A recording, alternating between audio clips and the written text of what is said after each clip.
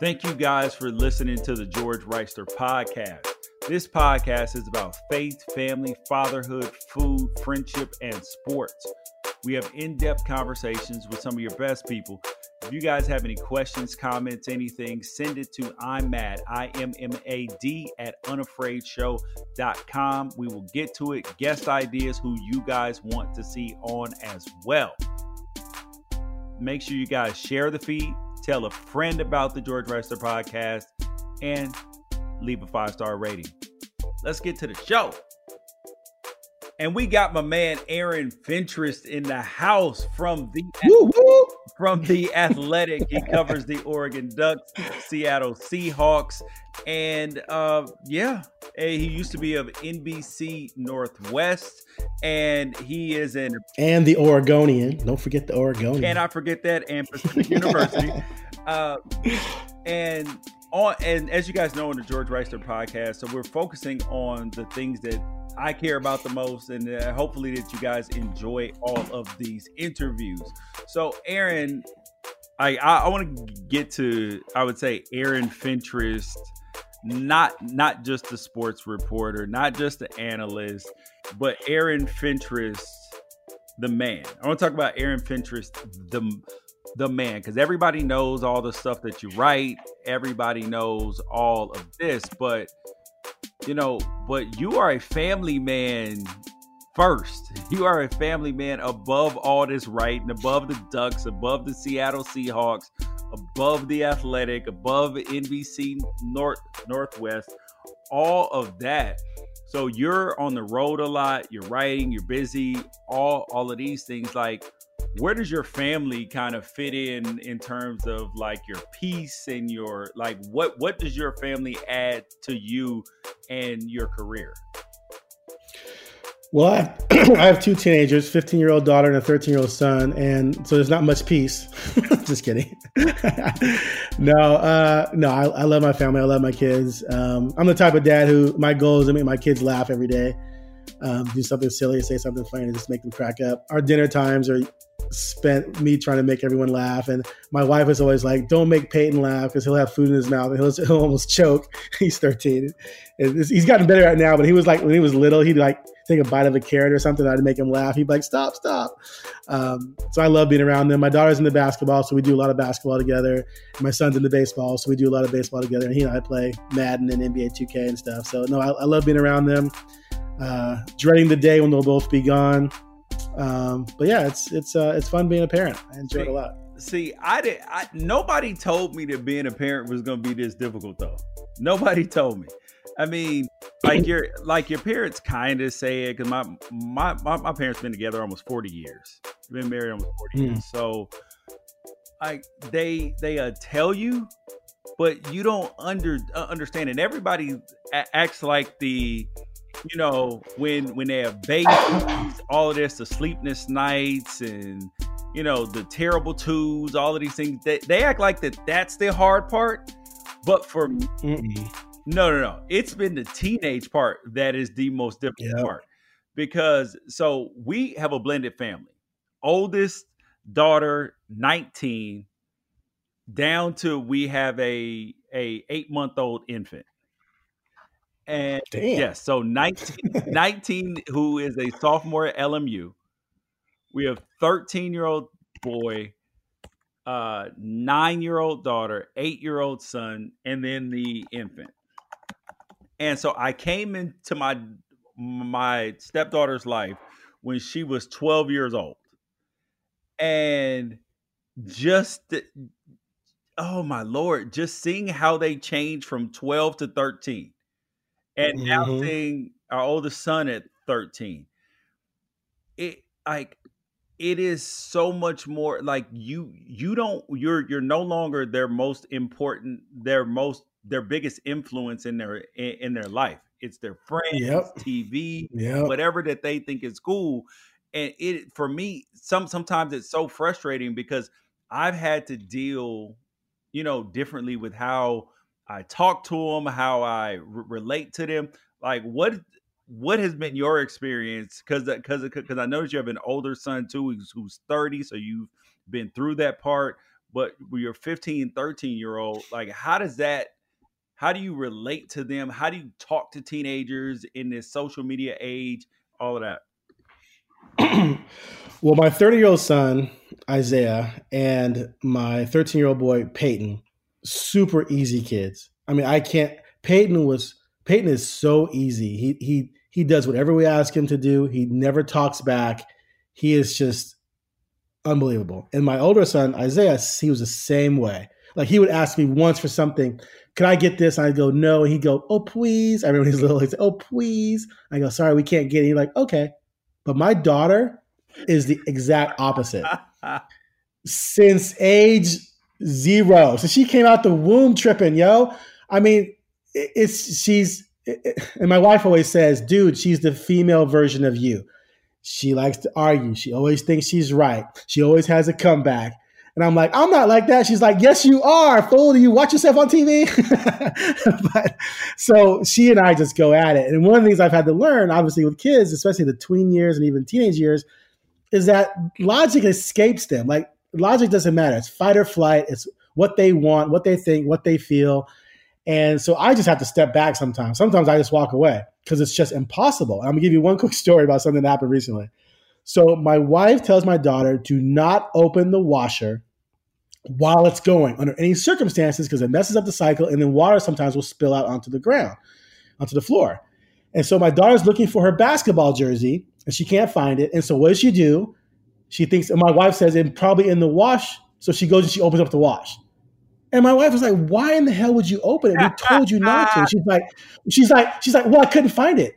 And my wife was like, but we told you not to do that because it puts water all over the place. She's like, well, I didn't know that. And I'm like, it doesn't matter what you did or didn't know. She told you not to do it. Yeah, but I didn't know it would make a mess. I'm like, but that's not the point. And then I noticed. Right. And then I noticed she has her basketball jersey on. And I go, where'd you find your jersey? She goes, oh, it's in my basketball bag. And I'm like, oh my goodness. I'm like, that's the first place you're supposed to look. She goes, well, I didn't know it was in there. I go, okay, so let me get this straight. You hadn't even checked your basketball bag for your jersey. So instead you went and opened up the wash that you knew was running and your mom told you not to open. That was logic to you? And that's my wife said, Aaron, just stop. And I go, okay, I'm walking away from this. Yeah. It's like, how do you deal with that level of logic? It was just crazy. But you have to just try and, my wife always says, we're trying to grow them. We're trying to help them see the error of their ways, not berate them for not being quite developed yet. That is my wife. It's funny that like the evolution of parenting because like stuff that you used to just get upset about, you want your teenagers to tell you these things. So you have to be kind of chill with how you react to it. And just talk to them about it because my wife did a good job of making me understand that our job is to not just correct them, but to teach them to make good decisions. Right. That way, even if you're not around, they're going to make quality choices when they go to college, when they're at school, when they're in high school, middle school. They're going to make quality choices. So we need to build good decision makers as opposed to just people who follow orders. 100%. And that's why I try to reason with her, but like their brains aren't developed yet, right? So sometimes reason just doesn't always work. But that's the thing with my two sons, completely different. I'm not making this a gender thing. I'm just saying a personality thing. I've always been able to reason with them and they get it. With her, it's what she wants now, how she wants it, and that's that. Dude, she's ordered us. Like she told us once, don't come pick me up at 11:30 like you said you're going to from a friend's house. I'm like, why? Because my friend wants to stay longer and we're her ride. And I'm like, well, she just has her parents come get her. We're not coming to get you late. She goes, no, you guys can just come get me when I tell you to. I'll tell you when to come get me. I'm like, what? She's like, I'll just let you know when to come get me. So she wanted me to basically sit around and wait till 2 a.m. when she decided for me to come get her, like I'm a taxi service. Hell no. And she tried to pull this when I was on the road with my wife one time. And my wife is like, she has to get her sleep. Like she comes home, if she puts her head down, she's out. She's a sleepaholic, right? And so she wanted my wife to wait until she decided to tell her to come get her because her friend wanted to stay longer and her friend had to have us bring them home. I'm like talking to my daughter on the phone. I'm like, Taryn, mom's going to come pick you up at 11:30 and that's that. Like, Thank you. but that's the reasoning in their mind. They just want what they want, and they don't think about the logistics of everything. Yeah.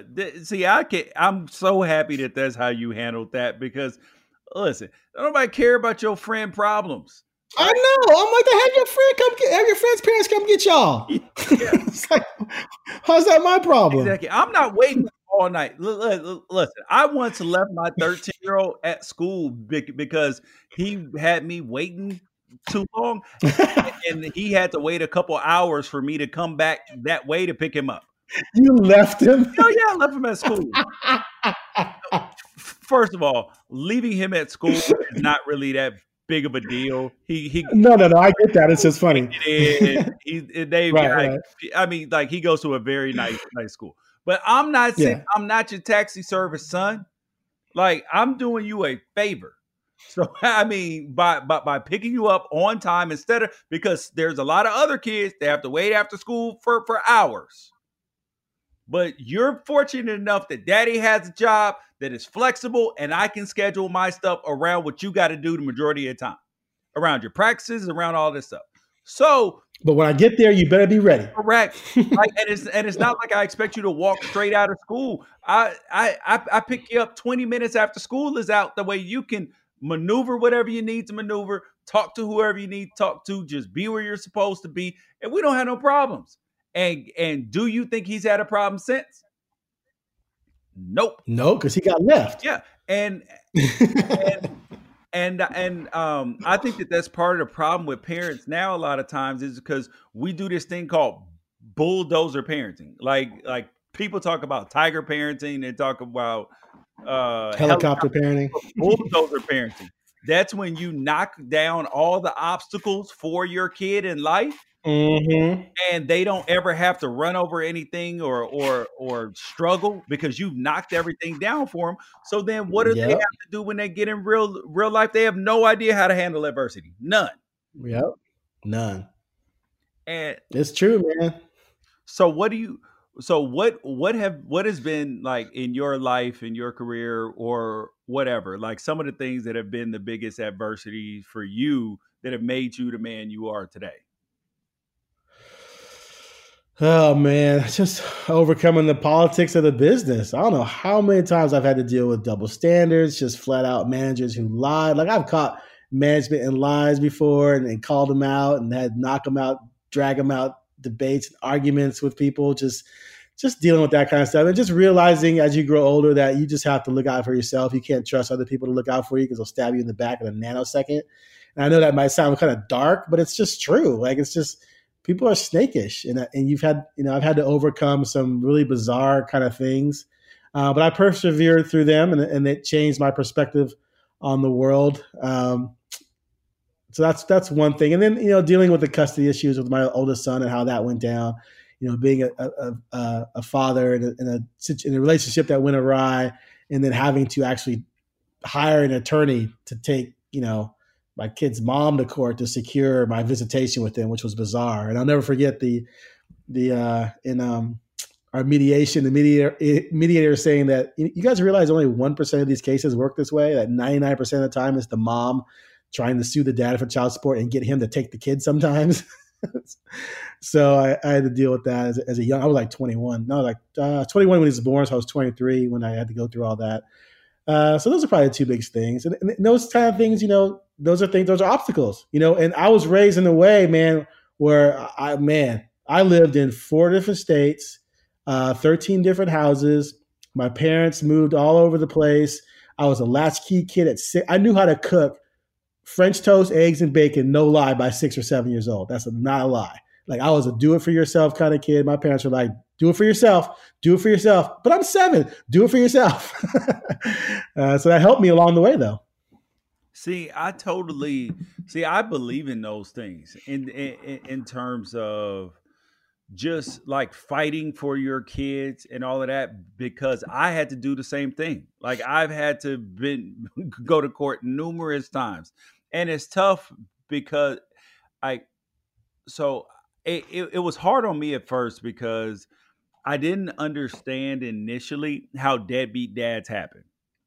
how they're like, I'm like, you have a kid. Why don't you want to see him? Why aren't you fighting? All of this stuff. I think that sometimes people, when they don't know how or they don't have the confidence, they don't believe that something different is going to happen. Because I remember hearing at first, listen, you're a dad, you're going to lose everything, they're going to give everything to mom, blah blah blah, and all of this stuff. And that was the result I got at first. And then I should have listened to my mom in the first place. She was like, George, get a woman lawyer. It's going to help you in this situation. I was like, why? And she couldn't. She was like, I don't know why. This was just what my spirit is telling me. This is why you should listen to your mama. And so is that once you go through all those hard things, like it is, like it weighs on you. Like it weighed on me at times where I was just like, yo, should I be going through all this, or should I just give up and send a check? But like, so that's what I would think a couple times before I went to sleep.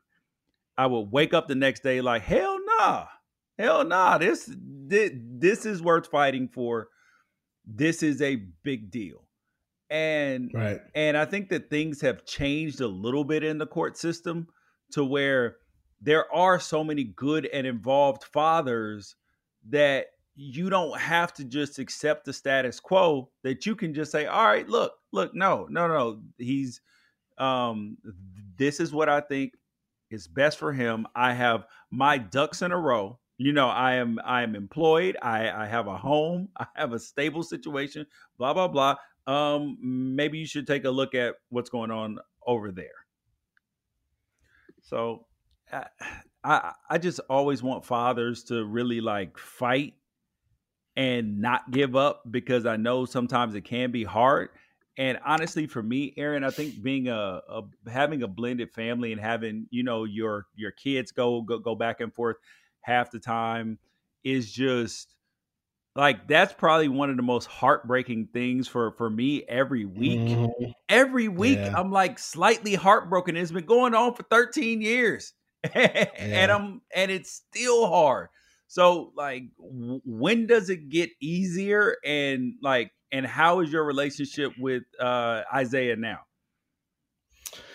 Our relationship was always awesome. And that was always my goal. And I had an opportunity when I was young when I was an intern at the Oregonian, I had an opportunity to look at jobs in Orlando and Fort Lauderdale and Syracuse. And I was just like, I can't leave the area. So I was so fortunate to stay on at the Oregonian. And then over the years, I've had other opportunities to maybe bail from this market. And I'm just like, no, I'm staying here to be a father to my son. And so his relationship and I, we just always spectacular. We're still BFFs today. We talk all the time, obviously. But my thing was, there's no way I'm not going to, spend as much time with him as humanly possible. Yeah, me and the mom are completely at odds, but that's not going to impact my relationship with my kid. That was my thing. Like, there's just no way that's going to happen. And so that was always my goal, and everything. I spent a lot of money. Like, it was crazy. I remember like saying to myself, I'm spending, like, I was 23. I was a sports clerk at the Oregonian. I was making $9 an hour. And at another job at a baseball card shop in Hillsborough, making $7 an hour. That was under the table, so that was like $10 an hour, right? And I saved up my money, man. I saved up $3,000 to retain an attorney, and I took her to court. And I was like, I just have to get this done, because I'm not going to fight with her every time I want to see him. And then just the end of that summer, I got a job at the Oregonian. So I started obviously making some decent money then, but I had next to nothing. That's why when I meet young people today and they're like, oh, I don't have the money for it, I'm like, dude, I made $9-10 an hour. I went to court to secure visitation with my kid. Like, your kid's only gonna be young once. Have that relationship with it, because they're gonna remember. They're gonna remember if you weren't there, if you weren't around.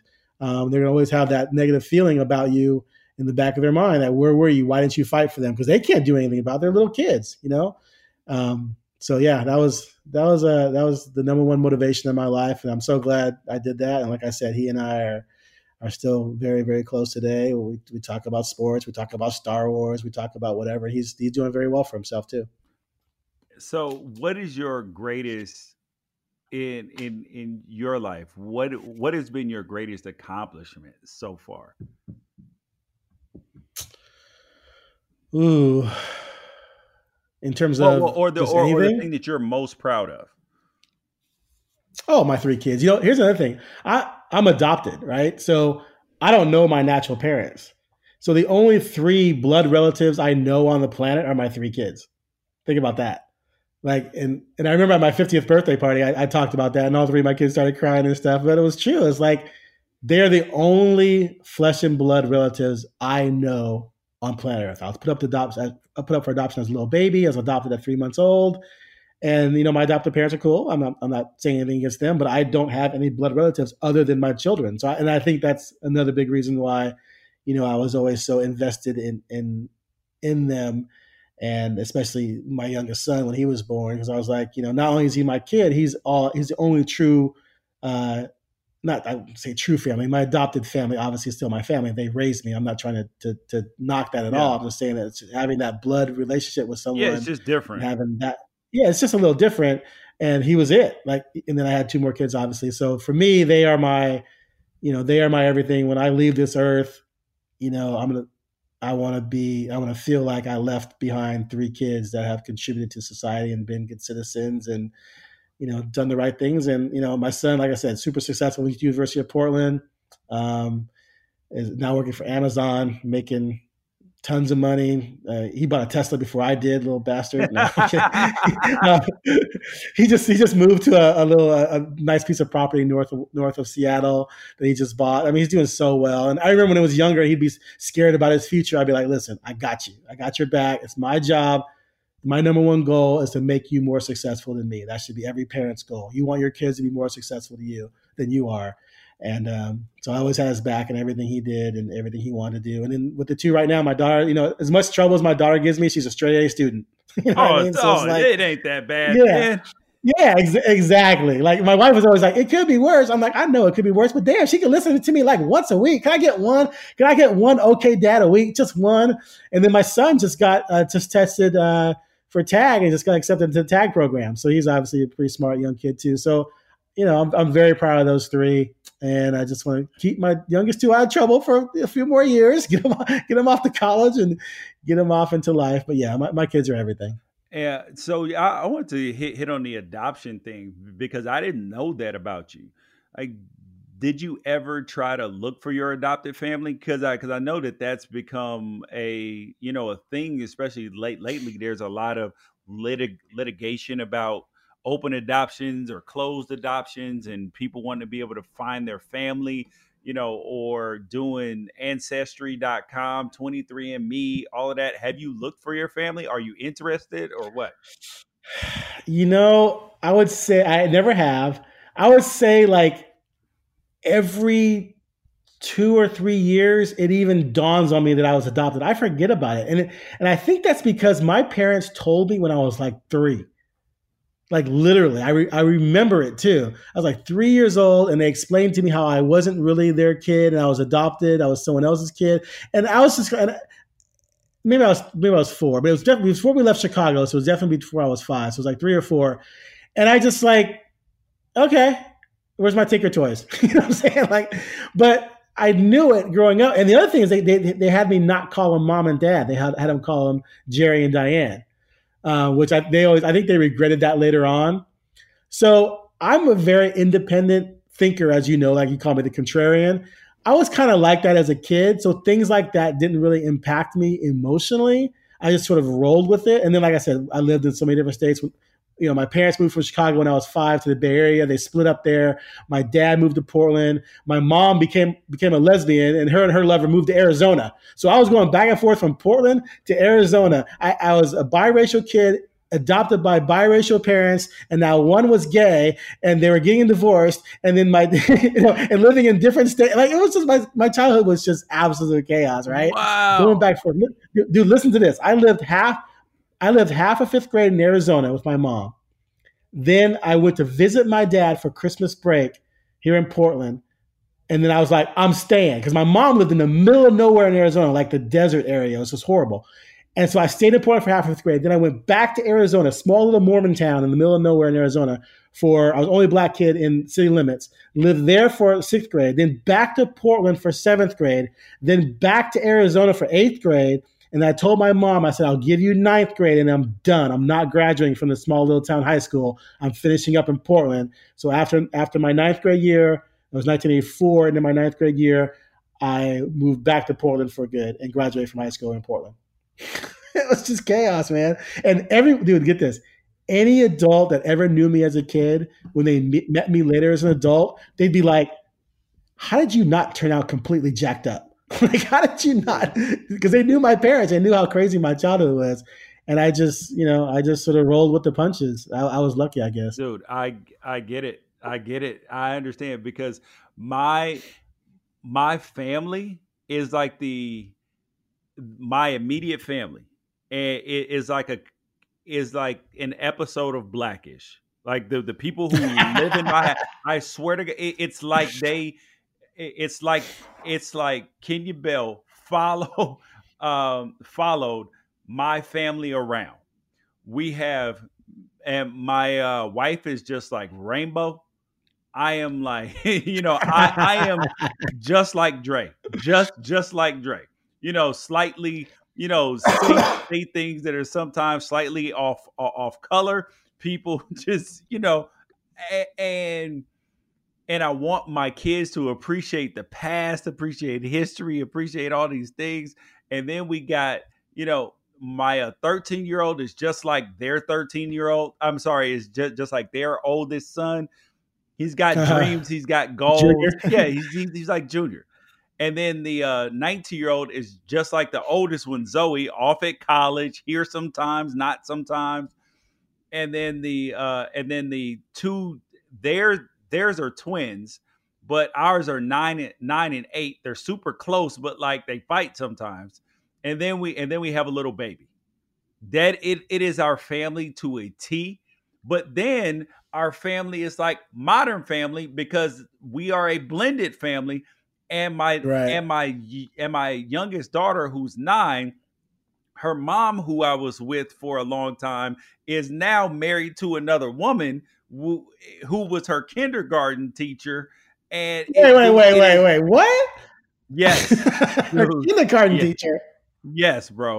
This is the family dynamic is just absolute chaos, because my sons and my daughter have 2 different moms. So it is just absolute chaos. So, and then sometimes they're cool, sometimes they're not. So like we just went to my daughter's gymnastics performance, the younger one.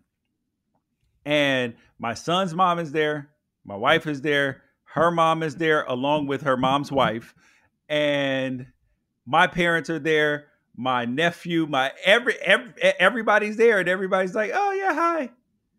Dude, it is and so sometimes, so people who don't know, when we show up in like a new league or something, everybody's like, hold up. I need like a Venn diagram, a flow chart. Yeah, a flow chart. Yeah, to figure out how this goes, like just to figure out how everybody is connected. It is the weirdest thing, and I understand. Right, so I'm looking at a family photo here. So your older daughter is from a different mom. Yeah. Her dad is actually since you've been covering the Pac-12 for a long time and all that. Her dad is Eric Turner. Who's her stepdad or her dad? No, her dad is Eric Turner, who used to play at UCLA. Oh, okay. So the older daughter here, Devin. Yep. She's your wife's daughter, kid from a previous relationship. Yeah. And her. Okay. Yeah. And her. Gotcha. And her dad died when she was 10 weeks old. Oh wow. So yeah. So there's that. And then when we go to all like the NFL Players Association meetings, all of this stuff, they all know her dad. Because her dad was like the second pick overall out of UCLA, all this. But you have 4 total kids or more? You have 4 or 5? 5 including the baby. You have 5? Yes. So we have 5 including the baby.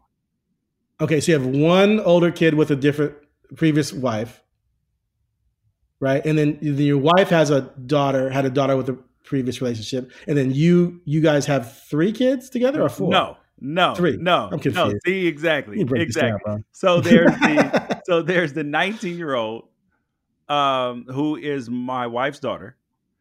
Devin's daughter. Devin is the daughter of Denisha. Yep, yep. And Right. then Okay. there is Damon, Damon. Okay. who He he is. he's like Junior. Yes, yes. He's from a previous relationship, and Okay. then my daughter Peyton, who's 9, is from a Uh-huh. different previous relationship. And Okay. then my son Caden, who's 8, has the same mom as Damon, Right. the Okay. 13-year-old. And then me and And then you and Denisha have have the daughter, have the little girl. no, have the little boy That's, Roman. that's a little boy. Okay, Yeah, little Roman. boy, the baby. Okay. Yep. Yeah, Right. have the Okay. baby Roman. Okay. So Yeah, you do need a flow chart for that, bro. That's great, though. I'm telling you, It does look like Blackish. Yeah. I'm looking at your family photo right now. and the interesting part is that our family is my wife is big on vision boards and all of this stuff. And one year she said that Devin did a vision board. She was like, "Oh, I want a big family, all of this stuff." And she was like, "Mom, but I want my family to match." And she was like, "What do you mean?" She was like, "I want them to make sure that when we're all together, everybody looks like they belong together."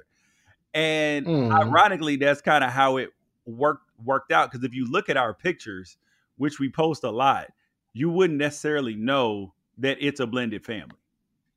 Right. No, you're right. Which is one successful thing. So that probably tells you what the other moms, what skin tone or nationality that the other moms are too. Funny. So what like staying on the the faith family, all of that, one, and well, and food as well, which is important to me. One thing, because you talked about earlier how your family kind of unites at dinner time and all of that, and mine is around dinner time, but also around the holidays, but it's around food. So what does your I say like your holidays look like with your family? Who's cooking? Who's eating? Where do you guys go? Being that that you do have an adoptive family, but then you have your own family. Like I would imagine that would be tough to Right. be as close as you want to be. Yeah, so we always go to my in-laws, my wife's parents' house, they live like 6 minutes away from us, and they help out with the kids tremendously. They are the greatest in-laws ever. Like I would if there was an in-law of the year category somewhere, I would enter them into it. They're fabulous. They're fabulous to me. They're fabulous to the kids. Obviously, they are spectacular. My parents, they never really got into holidays, so like it's not really a thing with them. I mean, even when I was a kid, it wasn't like that big a deal. I think part of it's because my adopted mom, she's Jewish, so Christmas wasn't really a thing for her. I mean, I remember celebrating Hanukkah with her, and then Christmas with my dad. But then when my dad remarried, he remarried someone else who was Jewish, so she didn't really care about Christmas that much either. So when I was growing up, I'd celebrate Christmas at my grandma's house. She passed away like 10 years ago. She was big on Christmas. And then now that I'm married, though, we go to the in-laws for Christmas every year. Christmas and Thanksgiving, that's sort of the place we go. Oh wow. Okay, so who does the cooking? Are you doing the cooking or are you doing the eating? Grandma. Hell no. I'm doing the football watching and the eating. Oh man. See, Do you cook? Are you cook? I don't cook for the holidays. I am the meat man.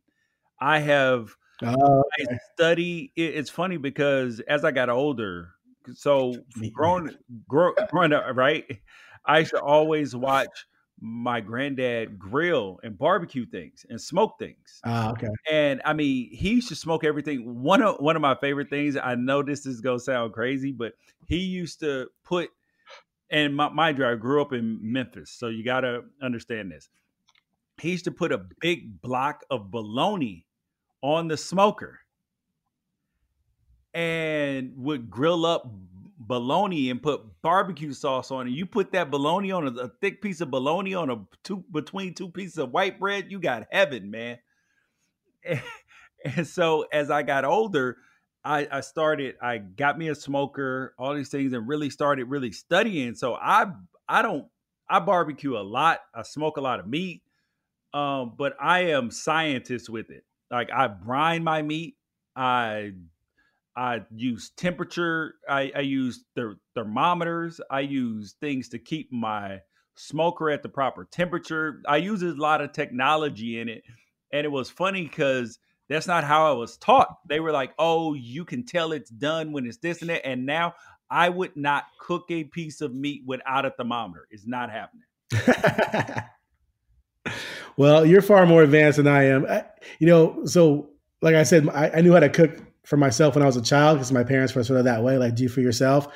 And I'll be honest with you, we have the traditional gender roles in my family, but my wife loves to cook and she doesn't trust me in the kitchen. And I think I may have subconsciously maneuvered myself that way to like act in the kitchen in the ways where she wouldn't trust me. So she would do all the cooking, but she does 90% of the cooking. Now, if I'm home with the kids and she's not there, I will cook lunch for them, box macaroni and cheese. I've been known to whip up some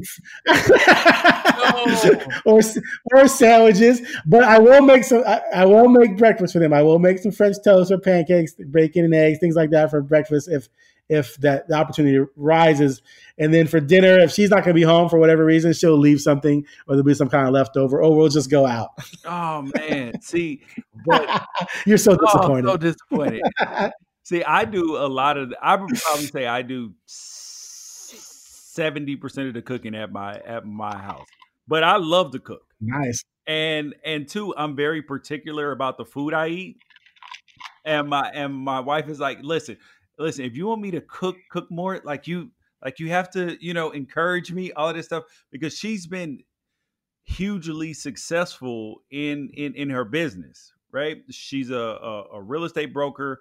Anybody out here that sells stuff in California knows who she is, a real estate broker and investor.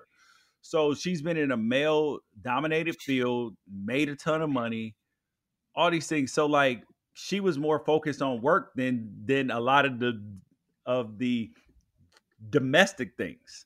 Like so, right.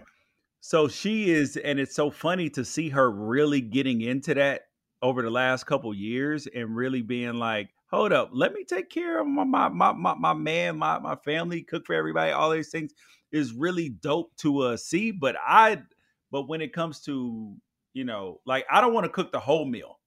I want to cook, like, I'll cook dinner. But when it comes to like big people coming over, like we'll have, for Thanksgiving, we had like 40 people over.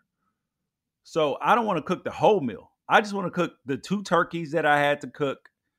And then I make my own cranberry sauce, and I think that's all I did was the turkeys and the cranberry sauce. But the turkeys take 3 days of preparation because I gotta brine them and make the brine, get that set up, keep putting the ice in it, all these things as well. So I put a lot of time, effort, and love into the food. Well, I put a lot of time, effort, and love into the cereal I pour. Nah, you got me beat on that, man. So the thing is, I can cook. Like if I was single, when I was single, I would cook for myself. Like I said, I was raised in a way where I knew how to fend for myself. But it's just the way it works out. My wife can cook her butt off, and it's just how we've settled into those roles. So you got what you needed. I mean, just it works out for me. She doesn't mind cooking. She actually prefers to cook because, like I said, she doesn't trust me. Well, the other thing too is she likes to control the mess as she cooks. She's like, I always know what you and the kids had to eat when I get home because it's all over the cabinets and the counters and the floor. Right? That's funny. So, Aaron, man, I appreciate you coming on the podcast, man. Getting to know you. Not just Aaron Fentress and what he thinks about the Ducks, what he thinks about the Seahawks, really getting a chance to know you, giving us your gems about fatherhood and life and about your past being adopted, man. We are going to have to explore this much deeper later, man. Like everybody knows you as I would say that you like to look at yourself as an honesty broker, right? as a I'm all about the truth, man. Fairness and the truth. but I always look at that as code name for I'm a contrarian. The code name for I go against the grain. Like, Because usually people who are following the grain are not following the truth. so as somebody who covers sports and all of this, I mean, how much of this is actually, brokering the truth where sometimes you have to keep secrets? Explain. Like when you talk to a family, when you talk to a coach, like how much of that is on the record, off the record, and how much of it do you have to keep a secret? Let's put it this way. There have been times on Twitter when I've had arguments with fans who thought I was an idiot about something, when I literally had gotten that information off the record from people at Oregon. Like, probably the funniest one ever was when it was something, I can't remember what it was about Mariota. And I was literally texting with his mom about it while people were calling me a liar and saying I didn't know what I was talking about. And Mariota's mom saw the tweets and saw my interaction. She's just like, don't tell him you're talking to me. I'm like, don't worry, I'm not going to. But it was just funny. Like, I don't know how many times in my life that's happened where I've been told that my points of view are just totally whack when I'm literally getting the information from places that they would respect. So it's just bizarre. Well, that goes to when you see the Adam Schefters, when you see the Bruce Feldmans, like the guys who have made it fully national in terms of being an insider, whether it's NFL, college football, or whatever. Like, what is that life like? Are you always waiting on the phone to ring? Are you calling people? Like, how did those negotiations work? Because I always wonder, because I don't break news. Because I'm like, how do you get in with so many people to be able to break news? Yeah, at that level, those guys are in with GMs and agents who want the biggest splash for the news to get out. So, it's 90% of the time, whenever you see any of those guys tweet something, they got it straight from the GM. So they're going to get it first. So if a GM's in negotiations with someone and they finalize a deal, the GM can just text, one of the people that they want to break it, and they're going to break it right away. And so those guys are just extremely plugged in at that level. And there's a big splash factor for having those guys break it. As far as building sources, you want to build trust with people. You want people to trust that you're not going to try and sensationalize things, that you're not in it to burn people, that you can be trusted with information, and that, you're someone who's going to present the positive and the negative. Like, be someone who's honest. And the best relationships I've had with people who are sources were people who respected my job. They understood it was my job not to be a Ducks cheerleader. It was my job to report what I saw as the truth. And then when they disagreed with me about something, they would tell me they disagreed with me. I would say, well, state your case. And if they say their case, then I might tweak my point of view on something, that I was referring to before, or write something a little bit differently. And if I disagree with them, I say, nah, I disagree, this, and this. And they would just respect my opinion, although they would disagree. Those are the kind of relationships you want to build with people, that mutual respect. See, I've had a couple of times where, like at the Rose Bowl, I was walking down the tunnel down to the field next to Larry Scott. And he kind of looked at me because he seen me at Pac-12 Media Day before I've talked to him. And I don't know how much he is on social media, but if he follows the Unafraid Show, if he follows me, he probably sees some unflattering tweets or some unflattering things sometimes. So I find it a little bit awkward, but it doesn't bother me. You know what I mean? Like, because I always try to come from things from a place of truth and honesty, and not try to attack people's character and attack the things that they did instead. Right. I agree. So has there ever been a time where you were around somebody and you wrote something or you said something on TV and it was uncomfortable when you saw?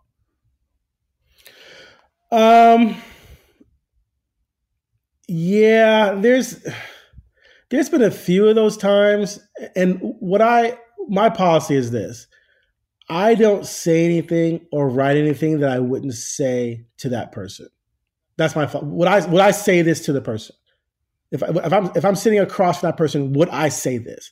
At the beginning of the year, I wrote, Cristobaldi's approved. that he can get his team ready to close out important key games, because so far he hadn't. They won the Red Box Bowl, I guess, yeah, but last year, 2018, after beating Washington, they fell apart a little bit. Now, if I was sitting right across from Cristobal, which I have done, I've done one-on-one interviews with him for an hour for TV, I would say that to him. You need to prove this. I would feel comfortable saying that to him. Same thing with Taggart. Taggart, I wrote, Taggart, people were calling him overrated a couple years ago. Remember, he was voted the most overrated coach in the nation? Yep. I wrote, well, they're not wrong, because he's elevated super quickly and he's yet to win a conference title or a bowl game, right? So he's yet to prove anything, but part of that because he hadn't been anywhere long enough, right? Well, I sat in the man's living room down in Tallahassee and said the exact same thing to him, right? So I don't write it or say it unless I would feel comfortable saying it to the person and then feel comfortable taking the heat backwards. So I've never been in a situation where I felt uncomfortable, because I felt like if they're going to come at me with it, I'm ready. I'm going to be able to back up what I said and I can handle it. I think that's just part of the job. But no one's really come at me that much. I think I had one kid a long time ago whose parents were mad at me for an article I wrote, because in the article I had Aliotti saying something critical about the player.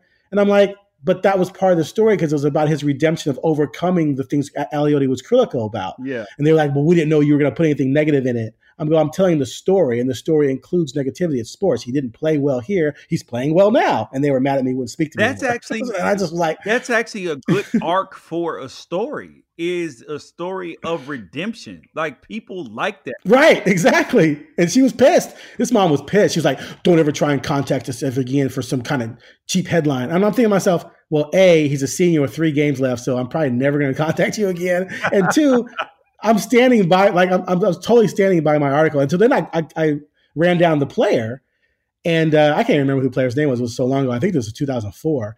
And I said, so you guys were unhappy with that story? And they're like, yeah, my parents just felt like this. I go, but dude, like, Aliotti said this. And I go, you and I talked about what Aliotti, like the things you had to work on. So, like, I don't understand. He goes, yeah. He goes, they were just kind of upset about it. They didn't expect it to have anything like that in it. And I'm like, okay, well, I don't know what to tell you. Sorry. Yeah. And that was that. Yeah, I'm sorry, but not sorry. It was a great article. What are you going to do? Yeah. Yeah. So for young people coming in the game of sports journalism, whether they want to be a broadcaster and opinionist, what advice do you have for them to, like, for best journalistic practices, creating their own voice, or whatever it is that you have to do to get in that world?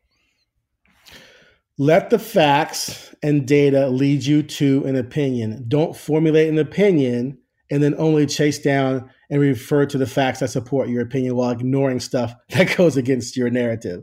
Like, I always believe you can tell what someone's agenda is by the facts they omit, right? So if you try and say, okay, well, I believe XYZ, but yet there's 10 pieces of evidence out there that destroy your theory on XYZ, and you just ignore and pretend they don't exist, you've obviously decided you want XYZ to be the truth. And that it doesn't matter if it is the truth or not, you want that to be the narrative. Don't be that person. There's too much of that out there. I see it all the time. It drives me bananas, where people will say things and it's like, but you're ignoring something right in your face. Like, how can you ignore that? It's right there. Don't be that. It's way too prevalent in our society. Did you see the thing the other day with Diggs from the Vikings?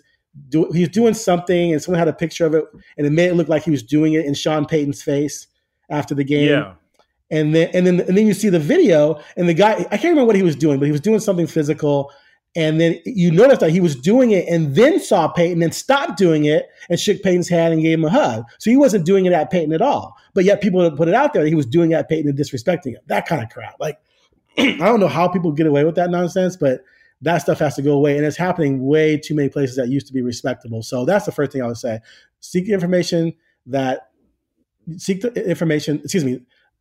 Formulate your opinion, formulate the narrative you're chasing based on reported facts, not your agenda. See, but the problem with that BS, though, Aaron, is just that that's what sells. Like, and that's sad. People are about clickbait, and they want to see the sensationalized thing. I mean, we get that when we watch the news, when we watch sports, when we watch headlines, any of that. They show the car crash first. They're not going to show the good feel-good story. It's got to be the car crash, the fire, the death, the whatever it is that is going to create fear or it's going to create outrage. That's where the headlines are. I'm not disagreeing with you, So, and it's sad. And so there's a whole generation. So, Go but ahead. is that a see here the way I look at it, because I refuse to do that. So I'm like, because I don't think that's a long term sustainable model. I think Right. that you are, that you will lend yourself to who the hot person is, as opposed to creating your own voice, creating your own following, all of those things which translate and have long term earning potential. No, I agree. And it's a catch-22 because a lot of times, well, first of all, the younger generation of journalists have grown up primarily in the internet age. So they've seen how people use the internet and use clickbait and things like that. And then how you have a lot of websites that cover teams as fans, not objective journalists, which sort of clouds the perception of what journalism is supposed to be. And so you get caught up in that. You want to chase clicks. What are your numbers? You always hear people talking about their numbers, my numbers, my numbers. Okay, well, did the story suck or not? Was it good or not? Like, was it a good story, but people didn't read it, or was it a crap story, but you got 100,000 page views?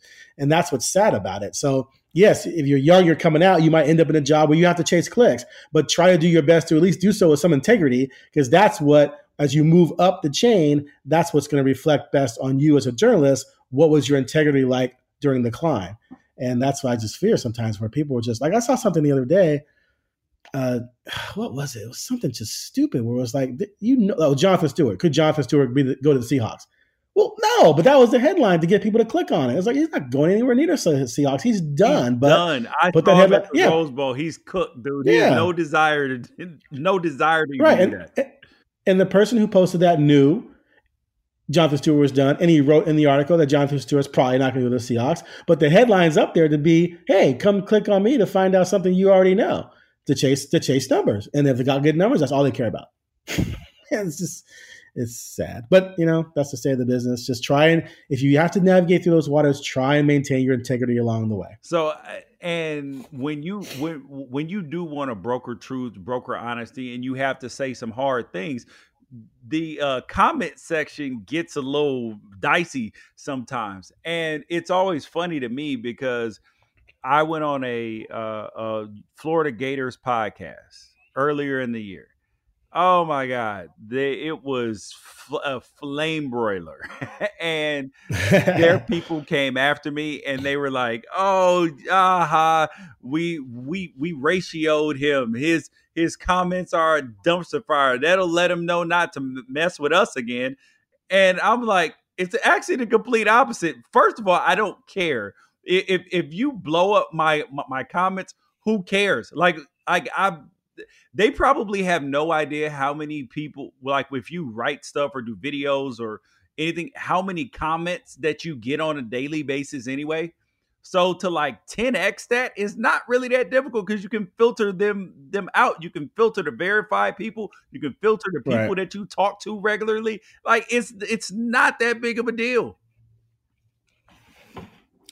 Right. And that if people are blowing you up and then saying, haha, he won't mess with us again, that they know they're full of crap. They're trolling. They're just spewing nonsense because they're trying to get under your skin and they're trying to come at you. And one of the things that always amazes me, and I always forget this, is just how parts of our society are just truly ignorant and uneducated about certain aspects of life. Like, they just are. They don't understand how education works. They don't understand how government works.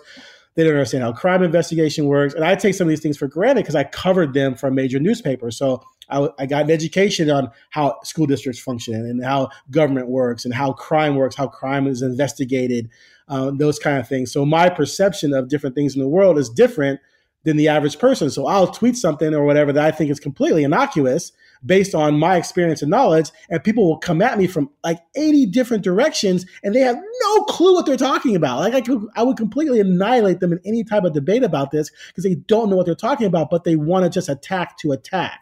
And then they start labeling you, and they start creating a narrative about you and all this kind of stuff. And it's like, dude, you are completely ignorant and clueless. And that's why this year I made a New Year's resolution, man. I'm not even going to engage. I'm blocking and I'm muting. And through the first 3 days, I blocked and muted 30 people.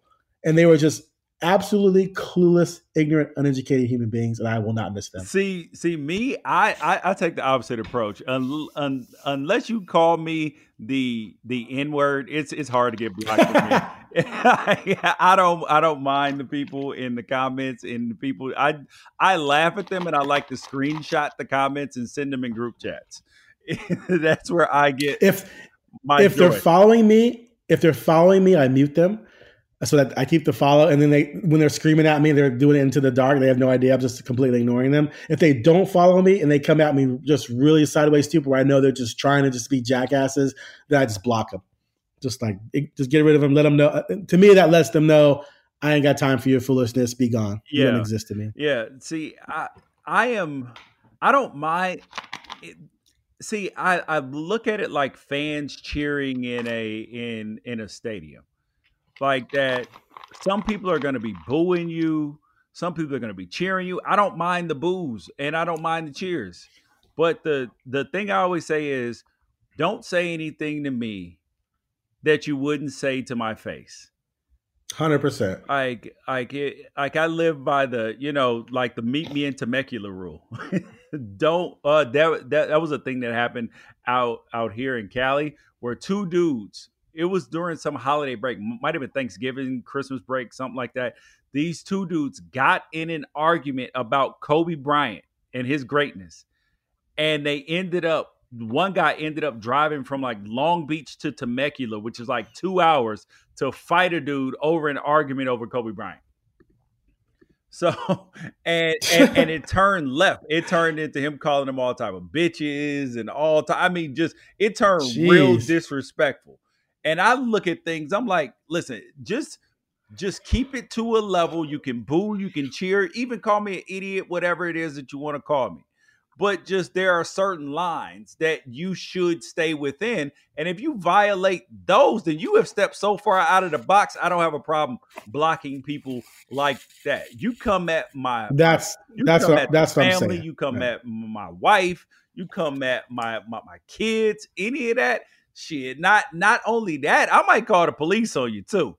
I don't play these games. Like, I used to, have that tough guy, I'll handle this. Now, nah, you ain't suing me in my house, homeboy. I'll call the police on you. Right. Yeah, I've never ever had a Duck fan come up to me and say something derogatory or sideways. I had one once in a suite say that he said something like, "You're too negative about the Ducks, and my wife's coming, and she's going to be all over you." And I'm like, "Bring it." And the wife showed up. She saw me, and she was like, "Oh yeah, I got a bone to pick with you." I'm like, "Well, pick it." And so we ended up having a nice conversation. And then by the time we were done, I had won them over because I basically said, "Look, I'm not a Duck fan. You are. It's my job to be objective." And they got it. That's the only time ever. So I know whatever Duck fans don't like me when they see me, they're not saying anything to me. But I get a ton of Duck fans who come up to me all the time and thank me for my objectivity. Yeah. When I was all talking Ducks for 6 years, it's like, thanks for being the only one on the show who would say what we're thinking. Thanks for not being a homer. Dude, I remember when, and I know that we've been longstanding disagreeing about Mark Helfrich being fired and the whole staff being fired or whatever, right? So Joey Harrington, me and Joey didn't agree at all. He was a little bit upset because I was like, "Yo, yes, it's time to clean house. I love these coaches," but that was my opinion on it, and I had facts and opinions that I believed that supported my opinion on the situation. And Joey, I mean, and I'm a Ducks fan. And I love those coaches. Like, I still talk to Coach Campbell, Coach Osborne. Just saw Coach Bellotti. Well, he wasn't part of the firing, but Coach Greatwood, all these dudes, see them all, love them. But that didn't stop me from. I felt like being objective in the situation, and Joey was just so upset with me, and I was just like, "Yo, you are entitled to feel a different way." But the fact that you can't even consider this as a possibility is just it's almost uncomfortable for people a lot of times when it comes to change. And particularly, I didn't even think about it like this until right this second with Joey, where I couldn't understand why he was so upset. But now that I think about it, I'm like, hold up. He's an Oregon kid who grew up in Portland and went to Central Catholic, and grew up. So his relationship with the Ducks is even different than mine, even though we both love them. It's a different love. And I think that's where it is with fans, where you have the new Duck fans versus the old ones. Yeah. And I think Joey's perspective was that, he remembers the dark times as a fan living in the state and where the program was and who the coaches were that helped grind through those years and bring the program to where it, attained, never before winning ways in the history of the program. And so for his perspective was that there's a lot of new age fans who've come along recently who think they've been old school fans and they're not. They don't get the history, and that sort of led to this whole idea that, oh, we had a bad season, let's just fire everybody. And that offended him. And quite frankly, it offended me too. And I'm not a Duck fan at all. So I kind of, that's where I always felt Joey was coming from. Like, these were the people who helped build this thing. Let's just not blow them up for a bunch of guys who never gave Oregon a second thought. And let's face it, the staff right now and the staff under Taggart, those guys never gave Oregon a second thought ever. And you got rid of the guys who had. So that's what bothered Joey. Yeah, and truthfully, it does suck, right? But I would say if you look at college programs or anything else like a corporation, like a business, sometimes the person who starts that business and grows it is not always that same person that needs to usher it into the next level or the next dimension. I'm reading a book right now called "The Hard Thing About Hard Things" by Horowitz, and he's a successful CEO of these huge companies, and he talks about that there's a difference between wartime CEOs, peacetime CEOs, people who grow things, all of that stuff. So I look at things more from a business perspective. And just because you you grew a business, you started a business, sometimes it takes somebody else to usher it into the next dimension. I'm not saying that that someone else couldn't have done it, but I'm saying that at that point in time that I believe that there needed to be a change, because that's the way I look at it. Right. No, and I hear that, and that's fair. And again, the whole me and Helfrich thing is just grown to preposterous levels. Sometimes it's just amusing to me. People still think he and I were like tight. Like, I have zero relationship with Mark Helfrich. But my thing was, and again, I never said let them be coaches forever. They can go 4-8 for 10 straight years. My thing was they deserved a chance to turn it around. If the next year they would have stunk again, by all means, fire them. But they deserved a chance to do so, given what they had all accomplished. And I think when you look 2 years out, they've had 3 recruiting classes come in there, and you still had 15 guys that recruited under Helfrich that were starters or impact players on this team that just won the Pac-12 and the Rose Bowl. And the 2 MVPs who recruited them? Oh, yeah, the previous staff. So I think there's plenty of evidence that they would have turned things around. At the same time, and I said this at the time, I believe that whoever took over that 2016 roster with that O-line and that quarterback, we're going to have a chance to win. I think Taggart would have won. And I when Cristobal took it over, I was like, well, Cristobal should win. If he doesn't win in the next 2 years, something's wrong with him. And he got it done. See, you already know. Don't do it. I'm going to argue Don't do the it. opposite. Don't do it. However, don't do it. However, there has never been any. I should say I have never ever been critical of Mark Helfrich's eye for talent, because he has been able to, like, when you look at the kids who are there now, if you go 3 recruiting cycles back, he found kids like he found some gems in amongst those classes. And so, like, you can't knock that. And then you can't knock what Willie Taggart did. And what he brought to the program was a crucial key to Mario Cristobal's success and any subsequent Oregon coach's success. How long did people say that they did not believe that you could recruit top 10, top 5, number 1 classes to Eugene because of geography? And Willie Taggart, aside from what anybody wants to say they think about him, he came in there with an attitude like, why not? And then proved that it could be done. because had he not left, he would have signed the number 1 class in the country, or number 2 class, and that would have been unprecedented. They already signed the number 7 class the year after, right? So you're like, so he brought something very valuable. So it always confuses me with a fan. See, I have a different reason for my kind of bad taste that he left in my mouth. And that was over a lie. So to me personally. Right. You're making it personal. Yeah. So it's not about him leaving the Ducks, anything like that, because I don't begrudge coaches for doing what's best for them. I feel like we're all trying to do the same thing. We're all trying to have a job that to be gainfully employed, to whether it's being an entrepreneur, working for somebody, to be financially stable and have some excess, depending on what your level of excess that you would like, and to be in a geographically desirable place, and to have a happy, stable home life. I believe that everybody wants that. So when coaches try to achieve that, I don't mind. I just don't like when they try to hold players to a different standard than they hold the coaches to. But that's okay. But that's a different debate. That's hate the player, hate the game, right? I mean, it's just if players were allowed to just leave willy nilly, it would be absolute chaos.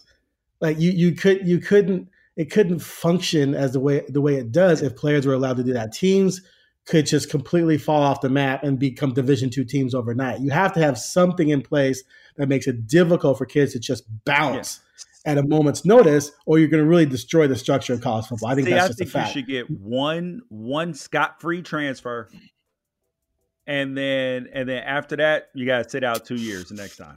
It's hard. It's like maybe it's hard to build a program that way. I mean, because they can hop in the transfer portal now. I just don't like the idea that the coach, like with Chris Peterson, but that's did different. That's different. No, I'm saying what Chris Peterson did with the quarterback who transferred to UCLA. He did not sign off on him being able to allow the Pac-12 and the NCAA to determine whether he would be immediately eligible.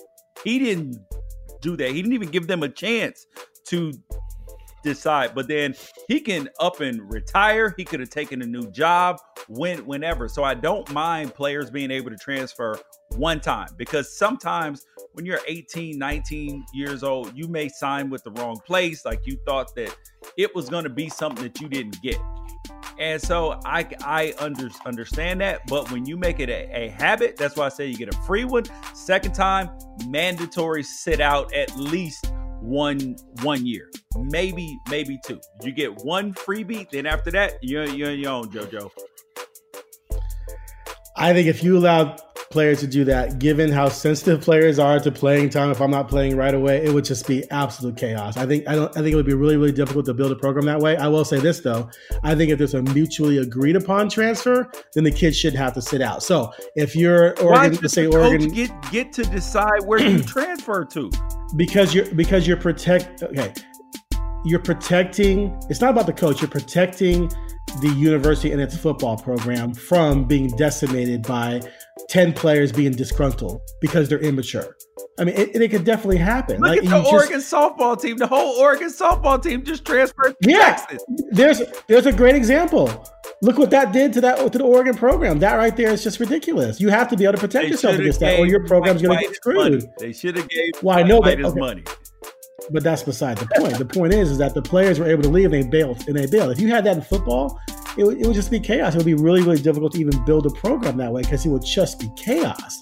The way parents are, the way these kids are, their egos. Are you kidding me? The kids would be transferring left and right. Oh, I'm not starting. I'm leaving there. Yeah, but the problem it would just be insane. In football, you can't really do it because of the scholarship limitation. So so the kids wouldn't even be able to transfer at that level. I mean, and think about it. In a year and a half, good enough players would good enough players would find a place to go. In a year and a half of the transfer portal, it's already been like almost 1,500 kids that have been in it already. Who's right now? Imagine if kids didn't have to sit out a year. Imagine how it would be in that portal. I think 15,000. 15,000. Like 12,000 in general. I would, and they'd all be in it. But Aaron, man, I appreciate everything. I appreciate your time, brother. And we will continue to kick the tires on the Ducks, continue to kick the tires on everything that you are doing. And I appreciate it, man. Hey, I appreciate you having me on. It's always a good time rapping with you. Let's do it again soon. Yes, sir. All right. Peace out.